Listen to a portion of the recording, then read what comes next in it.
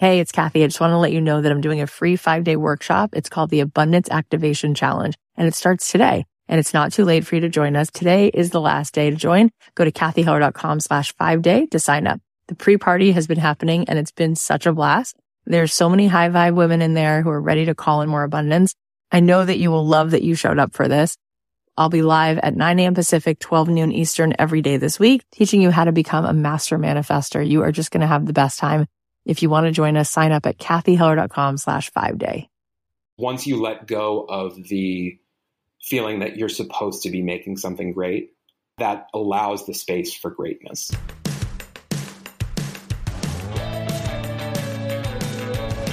I believe that the opposite of depression, it's not happiness, it's purpose. I believe that every single person has something unique to contribute to the world. And that's why I wanted to create a show called Don't Keep Your Day Job. Don't Keep Your Day Job is about figuring out what it is that you were here to do in this world that only you can do to make the world more whole, more beautiful, and to stop selling yourself short, and to stop sitting it out, and to figure out how to take this thing you love, whether it's art or music or screenwriting or dance or baking, and how do you weave this thing that you love into a life that you get to contribute, that you get to do what you love full time, because it's not just about business, it's about contribution, it's about meaning. That is what we seek.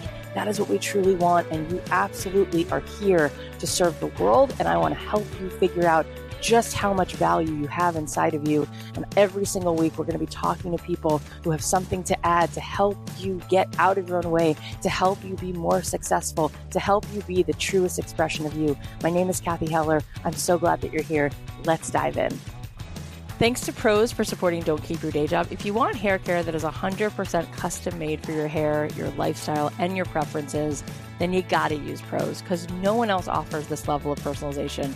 Get started with your free consultation at pros.com/dreamjob. Also, thanks to Postmates. Who could you ask to bring you red wine at 4 p.m. and a breakfast burrito at 8 a.m.? Postmates. For a limited time, Postmates is giving you $100 of free delivery credit for your first 7 days. Download the Postmates app and use code DREAMJOB. Hey guys, it's Kathy Heller. Welcome back to another episode of Don't Keep Your Day Job. I am so happy that you're here. I'm happy you're here every episode. It means the absolute world to me. I'm well aware that there are a million things you could do with your time, and it means so much that you're here. Today, you are in for such a treat. I am sitting down with the writer of my very favorite Broadway show, Dear Evan Hansen, which was life-changing for me, and I saw it multiple times. And I posted something a couple days ago on Instagram, and it's similar to things that came up for me when I saw that play. That play is about a kid in high school who feels like he's not very significant. And we're going to talk about it in a couple minutes when we dive into the episode. So I will hold off on saying any more about it, but I want to tell you what I posted on Instagram the other day. I posted actually something that Morgan Harper Nichols wrote, and she said, 11-year-old you would be so proud of you.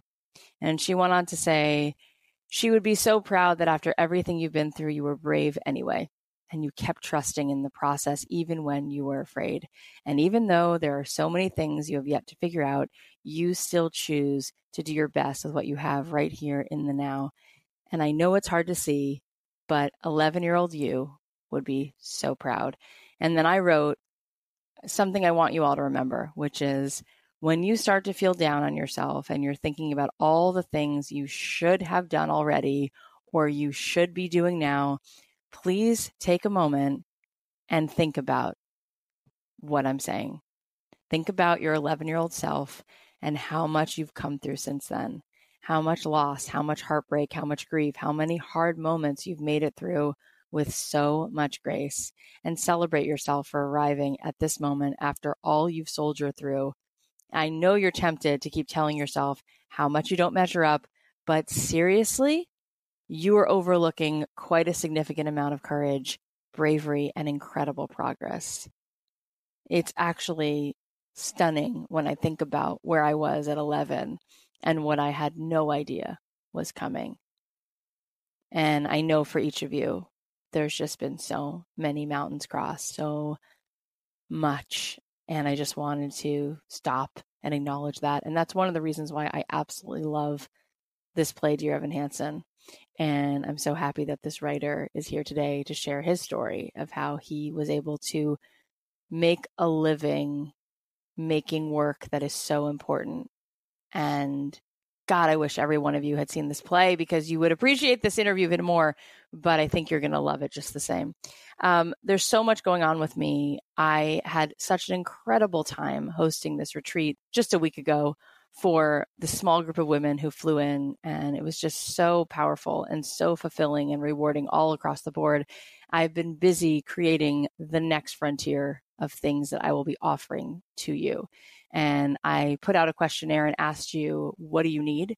And it seems very clear that you guys need more support in figuring out how to monetize the thing that you love and figuring out exact steps to take to create a full career doing the thing that makes you the most happy, the thing that when you do it, time stands still. So I'm going to do just that. I will be rolling out something very soon. I am putting together a 12-week course. So stay tuned for more information on that. And I will be also doing some monthly coaching. I started doing some of that coaching for those of you who bought the book and you got the bonuses. If you go ahead and pre-order the book before May 23rd, you will be able to get 3 of those bonus coaching calls. So go ahead and get the book, pre-order it before May 23rd so that you can get in on 3 of these free coaching calls. We did one last Thursday. We're doing one again this Thursday. And those of you who pre-order before May 23rd will be able to get in on this. It was really powerful. I personally had such a great time, but it seemed as though everybody who was in that session really enjoyed it. We did some really incredible work, including I asked everybody to take out a pen and write themselves a permission slip. Dear Kathy, I am so sorry that I have required that you be perfect. I give you permission to do the thing you love and to do it badly. I give you permission to not be perfect. I give you permission to make things. I give you permission to show up every day and just play and do the thing you love to do. And I'm so sorry that I've told you for so long to be perfect and that you're not enough. It was pretty powerful. And that's how we started the session. And then we went on from there. And what I'm going to be doing is putting more people in the hot seat. And I already gave people a form to fill out so they could tell me ahead of time what it is they need help with. And I can be reading through those before these calls so that I can dive in and help a few people. Speaking of which, on last Thursday's episode, we had Emma on the show. She was very brave and she shared her whole story. And I would love for you guys to give her some love. You can go follow her on Instagram at World Within a Box. Those of you might remember, I talked to Emma last Thursday and she told us about her incredible story of how she survived breast cancer. She got pregnant in the midst of chemo, in the midst of losing her hair, in the midst of not getting even her period. She somehow got pregnant and she had 2 beautiful kids almost back to back. She survived this disease and she makes these exquisite works of art. You have to go check it out. And I gave her some ideas of how she could really start to get busy turning that into her life and making money doing what she loves. And this is why I'm here. I'm here to serve those of you who have a huge heart, who want to make an imprint in the world, who want to make an impact, those of you who want to draw, paint, bake, lead yoga retreats, all of the big-hearted human beings who want to figure out how to do good things in the world. Those of you who don't love the word sales, those of you who never read a marketing book, those of you who don't like the word business plans, but want to figure out how to monetize the thing you love because you know it's valuable, because you want to be able to do more of it and serve the world. I am here for you. I see you, I get you. And that is why I love having conversations like the one we're having today with the phenomenal Stephen Levenson, who is the Tony Award-winning playwright of a musical that I just mentioned before, my favorite one of all time, called Dear Evan Hansen. Yet again today, we will be hearing another story of how somebody like you who wanted to do something beautiful in the world, who wanted so much to be able to make a living getting to write and didn't have a map of how to get there, found his way here. And it's so inspiring because we see week after week on this show, people doing just that, figuring out how to make a living full-time doing the things that they love. And they're not necessarily lawyers and doctors, even though that is so important and the world needs that. They are people who are makers, who have big hearts, who had something so important that they had to say that they want to express. So I'm so excited to be putting out some programs. So stay tuned for that. Really, really looking forward to getting to work with you guys and help coach you and help give you a step-by-step plan so that you can start really seeing the clarity of where you can take this. And so you don't feel overwhelmed and you know exactly what to do that's going to yield results. I cannot wait. In the meantime, I made you guys a Build Your Business cheat sheet. It's like a checklist of the things that you need to start thinking about getting in order. So you can go ahead and download that. It's in the link in my Instagram bio. It's also in the link in the show notes. And let me just remind you also, if you pre-order my book before May 23rd, you will get in on 3 of those free coaching sessions as a book bonus. You can go to don'tkeepyourdayjob.com/book and go get yourself a copy. If you get a copy for a friend, we can also get that person in on the bonus as well. So it's such an honor to have Stephen Levenson here. He's not only part of the team that brought this incredible show to life, but he also wrote the book based on the play. He's written several other plays as well. Plus, he's worked on many TV shows. In fact, he's the creator and showrunner of the new FX show, which is called Fosse Verdon. And he's writing the script for not just one, but several upcoming films that I'm really excited about. But I'll let him reveal all of that to you. Not only is his resume like this never-ending list of incredible life-changing work, but he is one of the most humble, kind human beings I've had the great fortune of talking to. So without further ado, please welcome the brilliant, extraordinary soul, Stephen Levenson. Stephen, thank you so much for being here today. Thank you so much for having me. So everyone who listens to my podcast knows that Dear Evan Hansen is my favorite show, and I've seen it 4 times. And oh my God. I don't like it. I'm obsessed with it.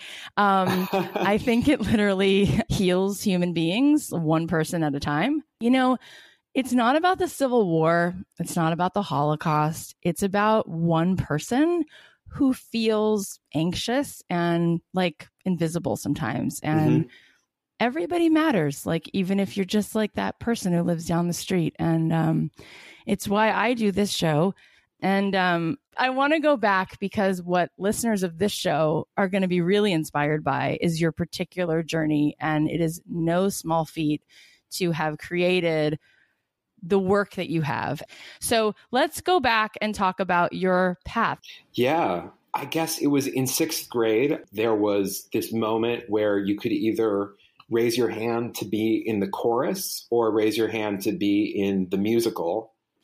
Okay. And I, for some reason, raised my hand to be in the musical.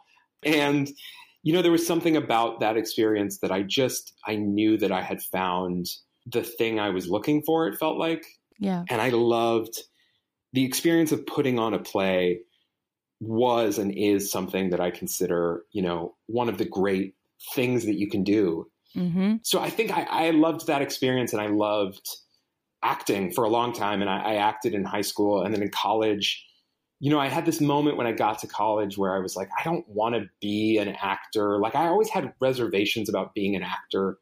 I just felt like I wanted to say something, and I wasn't sure that as an actor that was my role. You know, it's more of an interpretive art, which is not to downplay it at all because it's incredibly difficult. Right. But anyway, I sort of always had this like nagging, insistent voice that was saying that I wanted to do something else, but I wasn't sure what. And eventually I guess it was between my sophomore and junior years of college, I saw a play that was put on by a bunch of non-equity actors late at night. It was called Eurydice by Sarah Rule. And for some reason, it moved me in a really profound way. I just felt like, oh, I want to do that. And I felt like, oh, I want to write. And so I got back to college and I took my first playwriting class. And I just really felt, much as I'd felt earlier in my life when I'd found theater, finding writing was like, oh, this is the thing I was looking for. It's so cool. You know, and I always say this because it's so true. I was lucky enough to have teachers that really inspired me and really encouraged me. They pushed me along and told me to keep going. And without them, I would not. I don't think I would have. Wow. Such a gift. Yeah. So what was the next thing? What was the first, like, oh my gosh, this is going to work? Though I wrote this play in college. In my senior year, I wrote a play called The Language of Trees, or I started this play. And I moved to New York. And for a while, I was just temping and my friend worked at this theater, Playwright's Horizons, which is an off-Broadway theater. Mm-hmm. And the person who was the literary assistant there, for some reason, left. And so there was this job opening, and I just sort of lucked into it. Wow. And so for 2 years, I worked at Playwrights Horizons in the literary department, basically reading plays and writing reports on them. And so cool. Researching, basically. Researching your dream job. Exactly. Yeah. It was an incredible job. And what actually happened, it's like a funny story of how my first play happened was before I left college, like right after my senior year, I was still sort of between acting and writing and not sure. And I was in where I went to school at Brown University, they had this student theater program that they were starting in the summers where alumni playwrights would develop and do like workshop productions of their plays. And they did this play by Stephen Karam called Speech and Debate that I was in. And when that play moved to New York, I got an audition for it. I think I went on like 2 auditions when I moved to New York. I like really quickly decided not to do that. But so I went on this audition and I kind of knew I wasn't going to get it. I wasn't even sure if I wanted it.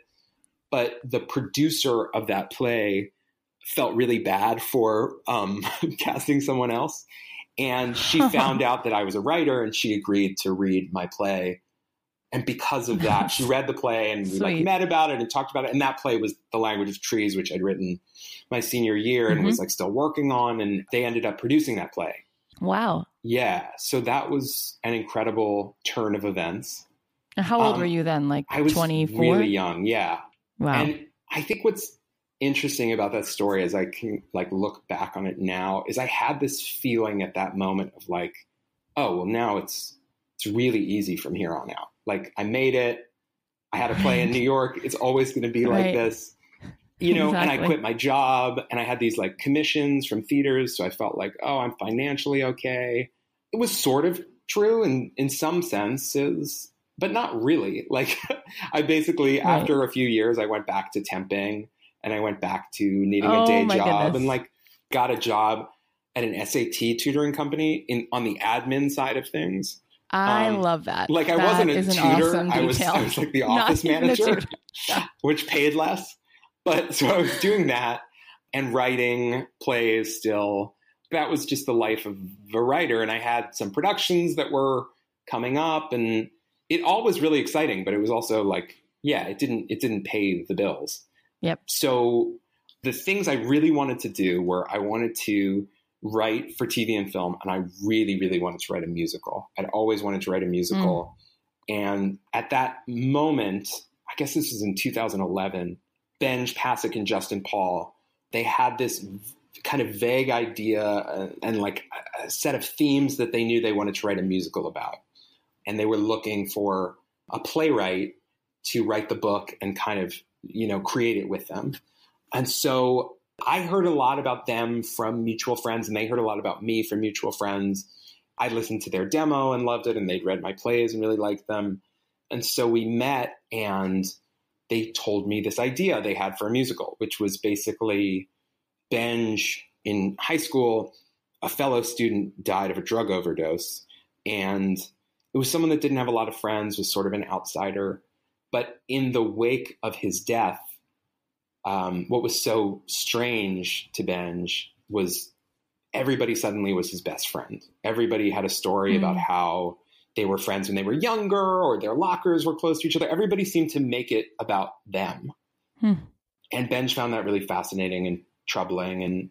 And when he went to college, he met Justin and they started making musicals together. And he told Justin this story and Justin really responded to it. He was in high school when 9/11 happened and he knew all of these kids who sort of made 9/11 about themselves. There seemed to be this desire to make tragedies about us.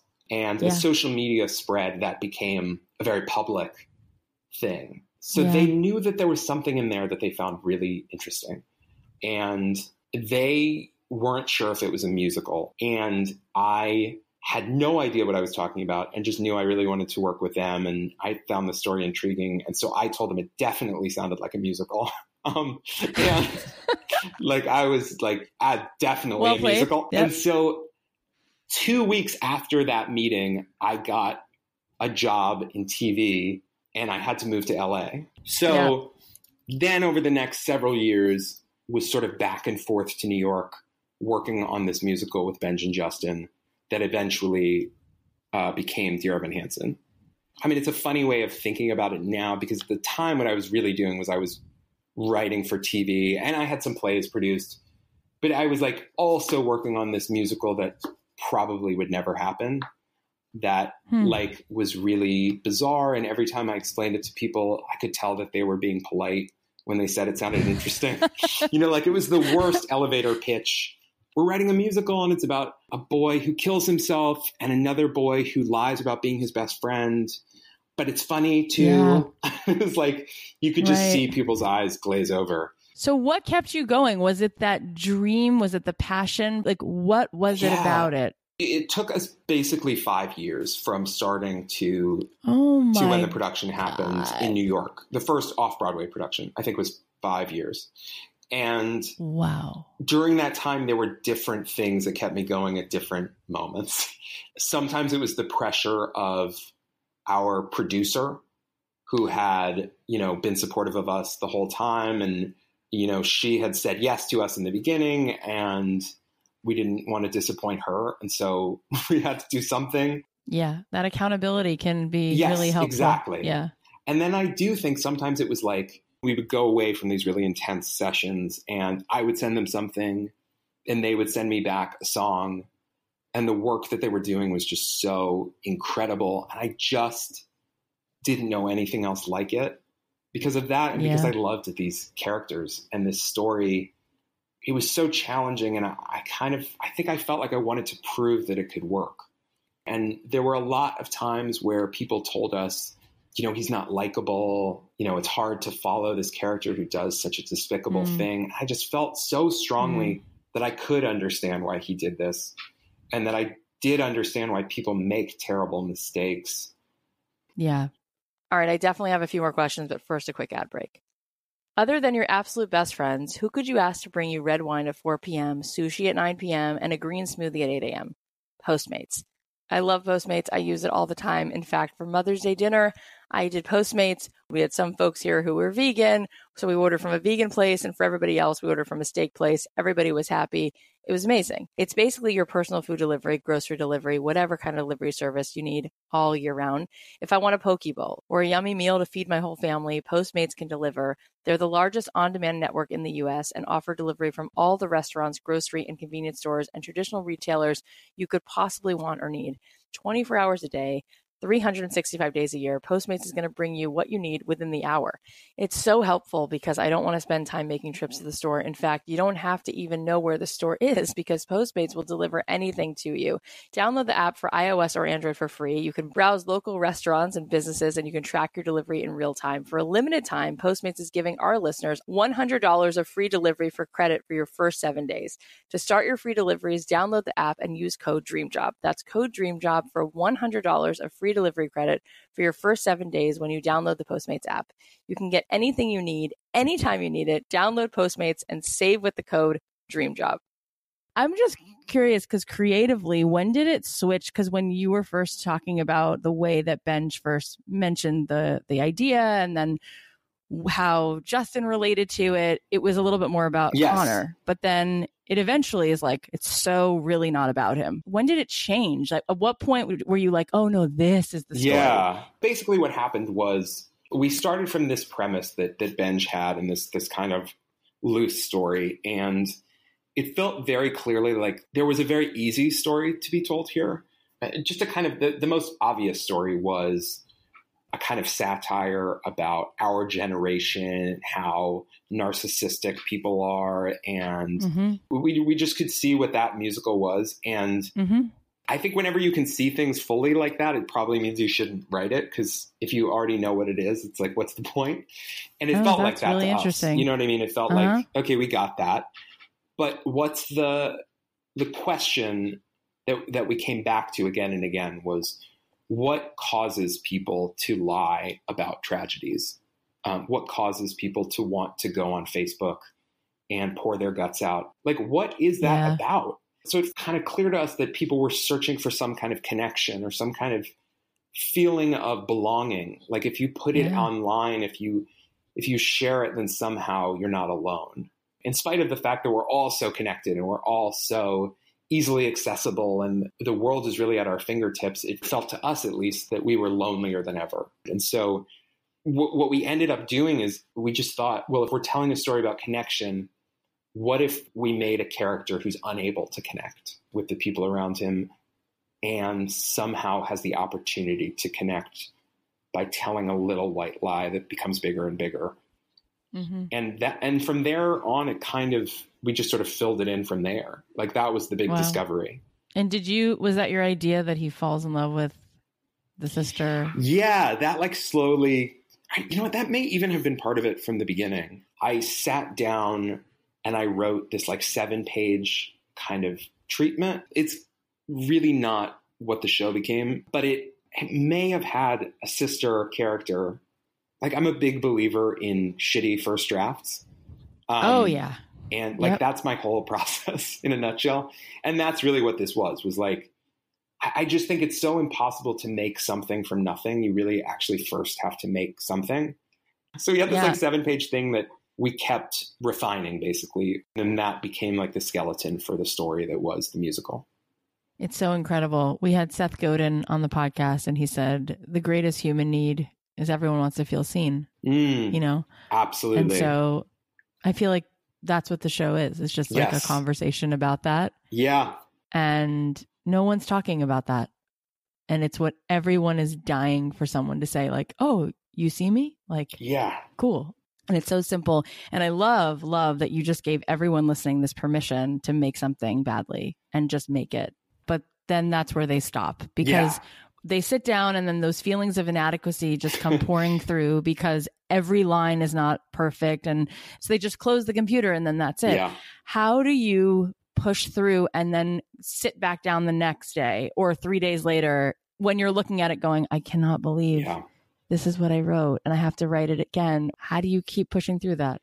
I mean, one thing I'll say is like, at least for me, it doesn't really ever get easier. It gets different. And there are certain things, that do make it easier. But like that blank page is always there. So that terror never really goes away. But I think it's the advice that I heard when I was first starting out. My playwriting teacher, Paula Vogel, created this thing with her friends when she first moved to New York. They wanted to write and they had something to say. They just found it impossible to sit down and do it, But the thing that made it possible was, again, this idea of accountability and responsibility to somebody else. Yep. And so they created this kind of game called the Bake Off together. They would come up with a set of ingredients. The play that you're going to write has to have a kiss, a magic trick, all of these ingredients. And then you would have exactly 48 hours to use as you see fit. But like at the end of that 48 hours, you meet up and they would read their plays aloud to one another. And so basically the fear of letting down your fellow writers and showing up with nothing was the thing that allowed them to push through. And really, I mean, what that exercise forces you to do is to accept the fact that you're not going to come up with something brilliant. Once you accept that, that is the most liberating feeling in the world, because then it's just about making do. And in my experience, that is what leads to great work. Is once you let go of the feeling that you're supposed to be making something great, that allows the space for greatness. Oh, God, I love that. I know that I wrote so many things and started so many things, and I believe that all of that time adds up to something. I believe that time is not wasted. Yep. Every time you write something, you learn something new about yourself, about writing. And at the end of the day, the thing that you take away that means the most is the work itself. Like you'll walk away and the thing that you'll remember is that late night when you sat up all night trying to crack that scene and you finally did. It's like, it's not those moments of, quote unquote glory. It's those moments where you had something impossible and you suddenly found a way out, or you had a revelation. Like those are the things that you really live for. That absolutely makes sense. The thing is that now I want to turn the table to a different kind of question, because when someone does something over and over and over the way that you have, they do begin to have mastery over it. Mm-hmm. And you do. Tell me, like, what do you think if you were reading a play, you got to see it in there for you to know it's going to be good? And just your opinion, obviously, right? But like, what are some of those things that you think make it great? The thing we would always say, and it's a frustrating thing to hear, but it's true, is you're looking for a voice. Like you're looking for a distinctive voice. And that is such an intangible thing. But as an audience member, as a reader, you know what that is. When you hear something that sounds different or feels different and feels unique and fresh. And it was very rarely, I must say, like, wow, this person has a great mastery of structure. But it was really like, this person clearly has something to say and has a unique way of saying it. And I think the most frustrating thing, there's this great Ira Glass quote, was like, the thing that makes somebody an artist, the first thing that you have to have is good taste. And that's partly a curse, because what it means is that for a long time, your taste will outrun your skill. Like, totally. So what you make will never be as good as your taste. So frustrating. And what it also means, though, is like for a long time, you will copy what you see, and you will not know how to do anything but, even when you try, you will just copy your influences. And that is just part of the process. And like, that's how you find your voice. And the first few things I wrote were so indebted to the things I was reading and the things I was seeing and loving. Mm-hmm. And, you know, when I say that it's about finding a voice, and that doesn't come immediately. And it's best to like find those things that you really want to write about, that get you excited. I mean, I think that's the other thing when I started writing, was realizing really early on, if I wasn't excited to be doing this, if I wasn't in love with what I was doing, then why was I doing it? Mm-hmm. Because it's going to be several years of working on this to get it right. Yeah. That's another question that a lot of creative people ask when they write in listening to this show. You know, if I've been trying to be an actor for 7 years and it hasn't happened, do I give up? You know, at what point is it a perseverance and a stamina issue versus like, you're not cut out for it? God, it is really the hardest. It is the hardest question in the world. I mean, I think you have to figure out what you love about what you're doing. The thing is, this is your life. I think there's a temptation to look at our lives like an IMDb page, you know, or like a Wikipedia page. But like, that's not how it's going to feel. You know, you can have all the credits and awards in the world, but like, your day-to-day life is your life. That is literally what your life is what it is every day. So do you like sitting down and writing? Do you get some satisfaction out of it? Then keep doing it. Like, and if you don't, then maybe not. You know, and then I think it's also about just like feeding your creativity in the ways that you need to. And Annie Dillard, who's an incredible writer. I love her. I read love her books. I love her. She has a book about writing, but she has this quote in it where she says, "The way you spend a day is literally how you spend your life." And I thought, I mean, it's like, that's like a Zen koan, because it's so simple and obvious, and yet like, oh, right. The way I spent today is the way I'm spending my life. This is my life, you know? So it's like, it's a good thing to think. There is no future point where you're going to be able to look back and it will all have been worth it or not. Like it will just continue to be day to day. So. Yeah. Would you encourage people who are pursuing being 1/8 as successful as you, if they're not getting commissioned, would you say like, then make the damn thing? Like, throw the play up, do it anyway. Well, like, is that the get goal? Together with your friends and create a bake-off, or just create a writing group where you're like, okay, every week somebody's going to bring in a new play. Because this is what the writers groups that I was in were like. And that's cool. You knew that in 2 months I said I was going to come in with a play, and like, I better do it, because otherwise I'm going to feel stupid. And it's like, it feels so forced and arbitrary. but it's important. It's important to create deadlines and structure. Gets you into the momentum. And absolutely. I love when people are like, I'm a writer. And then you're like, when's the last time you wrote? And you realize this person's really been a barista for 8 years. Yes. Like they haven't written anything since high school. So and I think there's something really liberating in knowing that you can write something really fast. Because I believe that people can. I think you can write a play really, really, really quickly. I don't think it's going to be great. I love that. But I think you can do it. It's going to take years possibly to make it great. But like, to me, the hardest thing ever is the first draft. And once I have that first draft, no matter how bad it is, I'm at least somewhere. Yeah.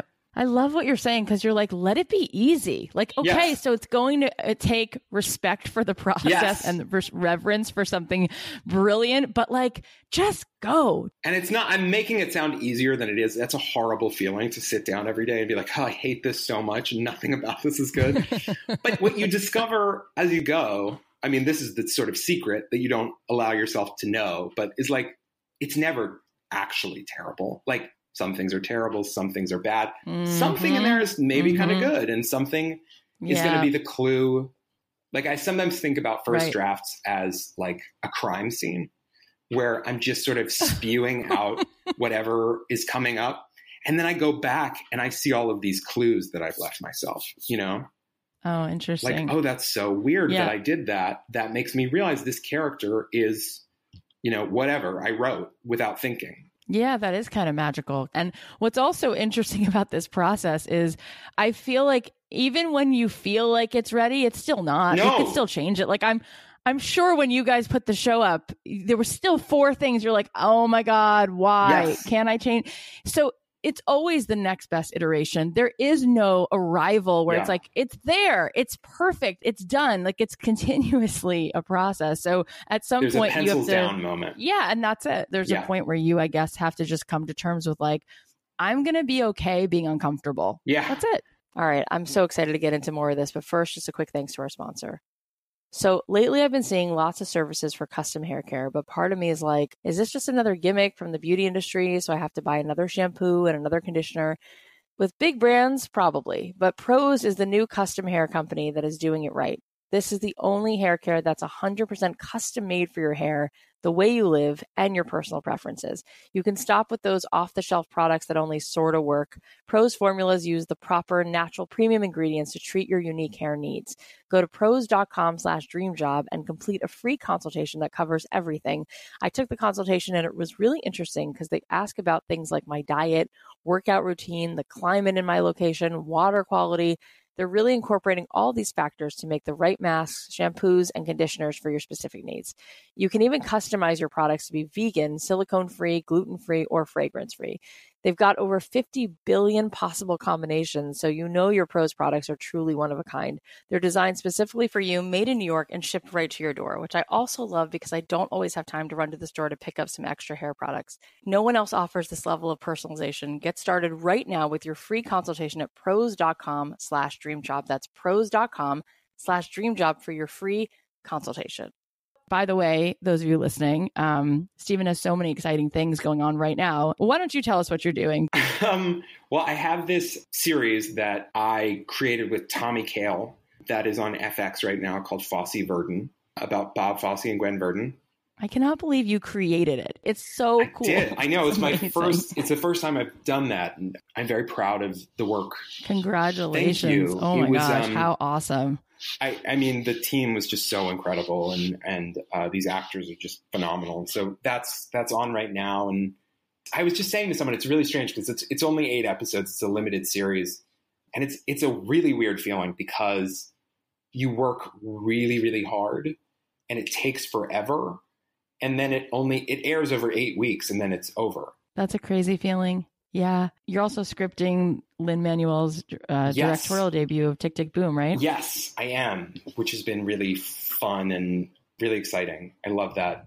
How cool to work on a Jonathan Larson project. How amazing. Well, and that is, I have to tell you, like, that is a really humbling experience. And just, we went to the Library of Congress, Lynn and I, because they have his collection of papers, and like a lot of that collection is just rejection letters, like one after the other. For those of you listening who don't know who we're talking about, Jonathan Larson created Rent, and then he died suddenly, like 2 days before it opened. He died. Is that how He died the story of a goes? brain aneurysm the night of the final dress rehearsal, the day before. I can't even. The first preview of his first real like show in New York. Oh my God! It's just a great example of someone who he believed so ferociously in what he was doing, and he was so frustrated by the fact that nobody could see it, but he was right, which is so tragic, like he was really doing something different and new. And it is a true shame that people didn't see that until they did. And boy, did they. Yeah. But yeah, so I'm doing that. And I'm also working on this other musical movie that's about this strange phenomenon called the industrial musicals, made from like the 1950s to the 1980s. And basically from in that time period, companies used to, for their big sales conferences and yearly staff meetings, they would actually commission real musical theater composers to create original musicals about that year's products. And those musicals were only ever performed for the employees of the company. But they were huge productions, these huge, lavish productions. And a lot of actors had their starts in those shows, like Martin Short, and Sarah Jessica Parker was in a few of them as a little girl. And they were a big thing, and then they kind of just disappeared. And so it's a really fun, strange, funny world. When do you sleep? Do you have like 36 hours in a day? It's a good question. You're also writing the script for the Dear Evan Hansen movie? That's right. Is that a thing? Yeah. That's true. Yeah. I am. That's still in the very early stages, but we're doing it. So it's happening. That's amazing. So I'm just curious, because we started talking about Dear Evan Hansen, and obviously it's such a smash success. What is your favorite scene in the show? Well, I guess there are two of them. I love this moment in Act 2 with Evan and Connor alone on stage, when Evan basically says, I want to be done with it. I'm done with it with lying. And Connor talks him into not being done with it. Mm-hmm. I love watching that scene. I love like what actors do with that scene, because Connor is really his best friend in that moment. And his best friend is saying, you can't tell the truth because everyone will hate you. And it's like, it's such a weird, twisted moment. But it's really heartbreaking to me. And then the other moment is Words Fail, which comes not long after. The moment when Evan is alone on stage and everybody has left, and he sings the sort of second part of the song. We were in DC doing an out of town, our like first production of the show, when that song was written. And I just remember like being upstairs in the rehearsal room of the theater while the show was going on, the preview was happening, with Benj and Justin, like trying to crack that moment. And when Justin played like the reprise of Waving that happens in that song, like he starts singing Waving Through Window again. Like I was just, it's one of those moments that I'll never forget. Yeah. I'm already crying right now again. Like, because I love that song so much because we are all so judgmental. Yeah. It's so easy to be judgmental of other people. Yeah.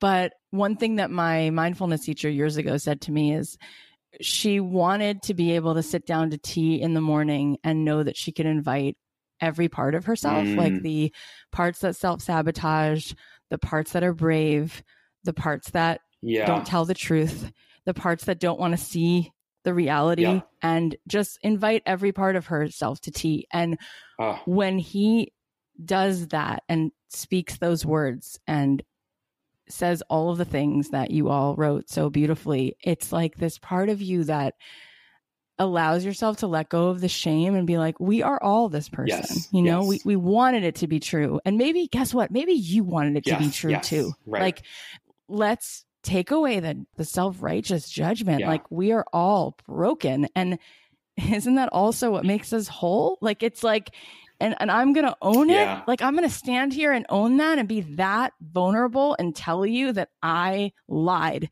and I don't have it all together and I'm not a bad person. No, like, I mean, he's not a hero. And I think it's difficult for some people to see that. And they want to understand, is he good or bad? Am I supposed to like him? Am I supposed to dislike him? And I just feel like he's us. He's not who we want to be necessarily, but I think he's who we are at times. We do bend the truth, and we do, find ourselves taking the easier way out because we don't want people to see who we really are. And it's not about whether we like him or want to be him. It's like that's closer to who we are than we might want to believe. Yeah. And there's something about when we allow ourselves to be who we are with all of our bruises and scars, it gives other people permission to tell the truth about what they are. And then we actually can start a conversation. We can actually see each other for the first time and stop pretending. And that's where all part of that loneliness comes in social media. It's like, I'm going to show you the perfect life that I don't live. Yeah. And then who are you actually seeing? No one, because there's so much shame around the fact that my life is very complicated and very normal, just like yours. No, exactly. So, and I think, especially for young people, I think something I realized in doing the show and talking to people is like, a lot of young people that were raised on social media, like they don't actually know that people are lying on social media. They think they're the only one. Oh my God. That's so scary. It's like, no, everybody is making up that they're happy, like, or that they are leading these perfect lives. Like we're all struggling. We all have ups and downs. And that is very liberating. Everything you're doing is literally fixing the planet. Is there like where can people find you? There's a tour of Dear Evan Hansen. That is out now, bars touring through the country. And if people haven't seen it, it's a really incredible company. Oh, the whole thing is just so good. Thank you for giving us all of this time. You're thank you so special much. And sparkly and talented. Oh, well, thank you. This has been really amazing. Well, that was amazing. It is such a blessing to get to have a conversation with someone like that. What a gifted person.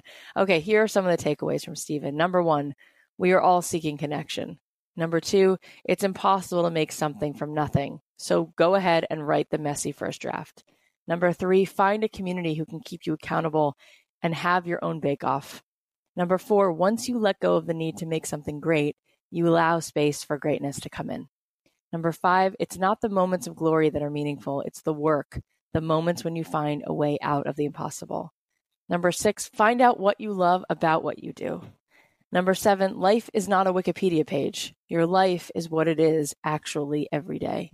Number 8, there are parts of us that bend the truth, that want to take the easy way out, that are imperfect. We might not want to recognize it, but accept all of those parts. They are what makes us all human.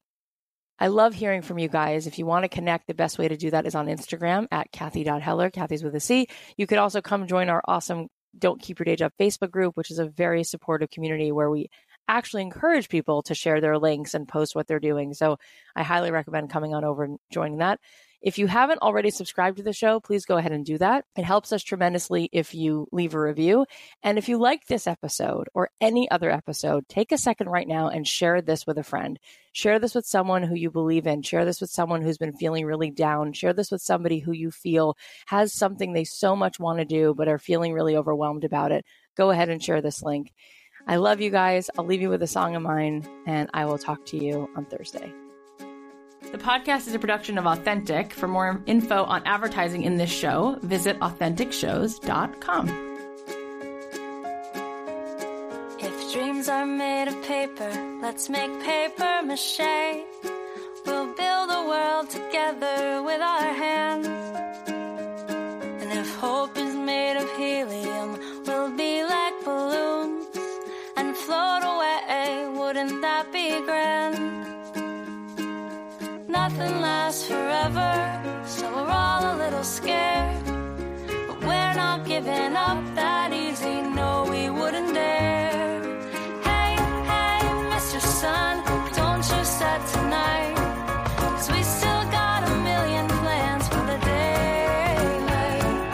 Please don't let the day be done, no, not quite. Hey, Mr. Sun, come on, stay up all day, all night. We'll mail each other postcards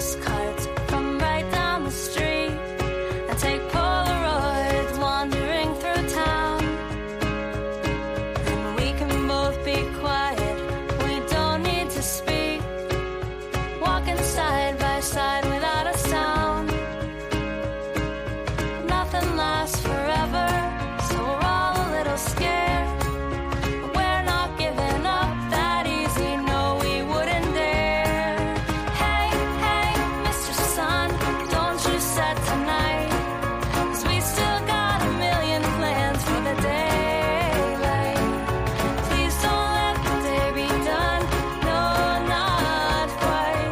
Hey, Mr. Sun, come on, stay up all day, all night. La la la la la la la la la la. La la la la la la la la la la. La la la la la la la la la la. La la la la la la la. Hey, hey, Mr. Sun, don't you set tonight, 'cause we still got a million plans for the daylight.